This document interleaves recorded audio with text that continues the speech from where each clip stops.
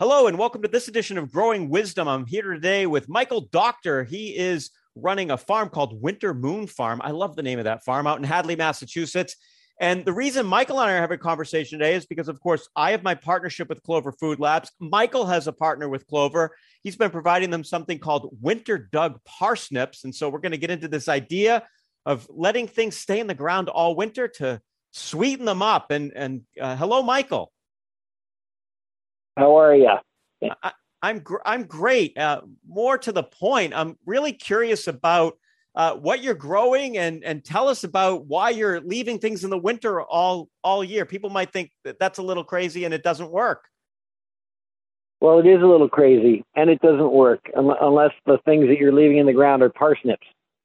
Parsnips are sort of designed by Mother Nature to hang tight all winter, and what they do is they develop their own sugars, which act as antifreeze, which keep them from freezing. And so they're able to sit there all winter long and get sweeter and sweeter and sweeter every day that it's colder and colder. And then we dig them in the spring.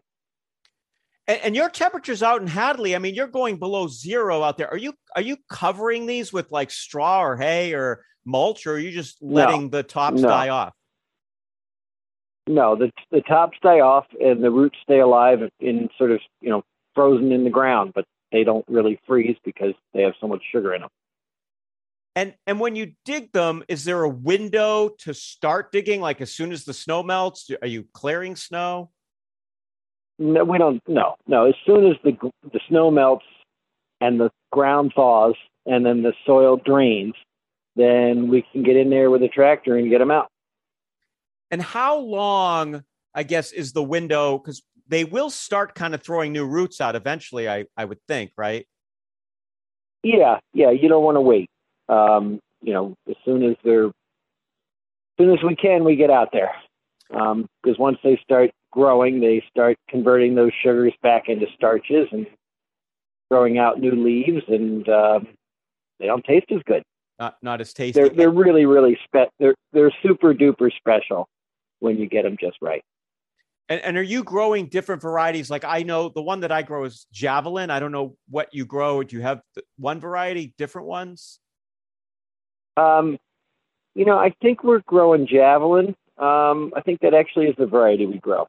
Either that or Lancer, one of those Javelin Lancer type varieties that are named that way because parsnips are hard to germinate, and so they want to give them a name that makes them sound like they'll push through the ground and germinate easily when most parsnips have a hard time germinating. So let's talk about that just for a second. If a homeowner had a little patch of full sun and well-drained soil and they wanted to, any tips on germinating? Because it can be tough. Keep them moist. Put them shallow. Don't cover them with too much dirt. And keep them moist. Don't let them dry out. They should come up. Plant more than you think you're going to need and then thin them. And how far apart are you guys thinning your parsnips? About 4 a foot, 4 or 5 a foot. Awesome. In a row.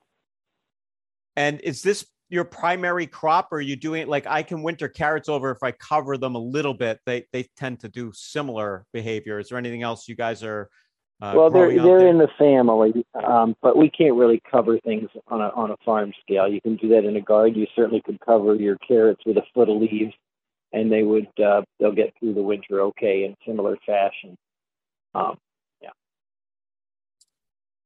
And anything favorite that you have with your parsnips? Like, is there any one of your dishes that you absolutely love with parsnip? How do you eat them?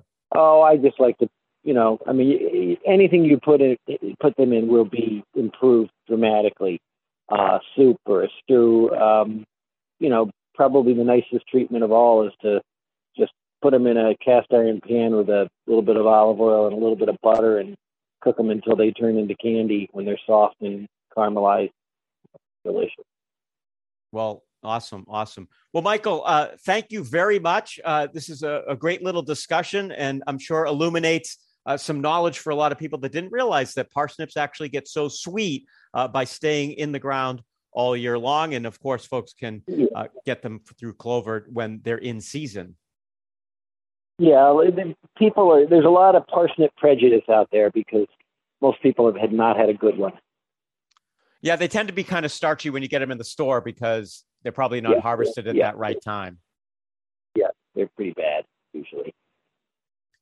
Well, thank you. Good to talk to you, and thanks for doing this. Yeah, and thank you, and have a great day on the farm. Okay.